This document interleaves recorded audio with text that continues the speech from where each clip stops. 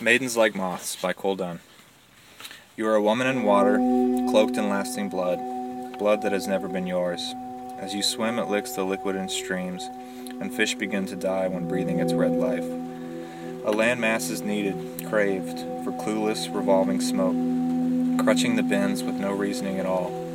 But how to get there? A ship. The woman sees a ship. Surely this will get her to peaks of moist lusts on soil. The wood on the ship feels fine, and for a moment she chants to the traveled vessel tales of hope and detailed love stumblings.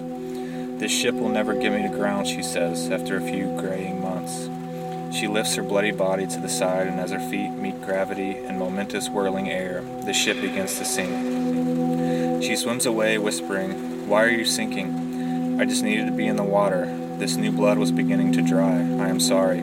I just needed to be alone in the water." As she swims to another close-by ship. The woman reeks of 24 years of blood now. Blood like oil. Blood like a doll's eyes.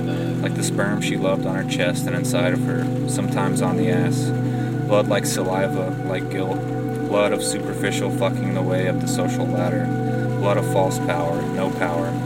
The woman saturated her mornings and nights in all of this blood. Swimming to the new ship with burial waves, plowing the distance from sunken bodies that once loved embrace, now dead in the water. The woman of the sea, the child searching for no thing tangible, waits on that ship destined for the return to treading water.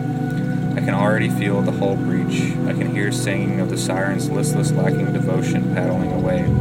As I break my wooden bones on ending depths, my liquid is a deep amber now, murky with apparent poison, as I am dragged along by a line, lying to the heart and also to the morning fog.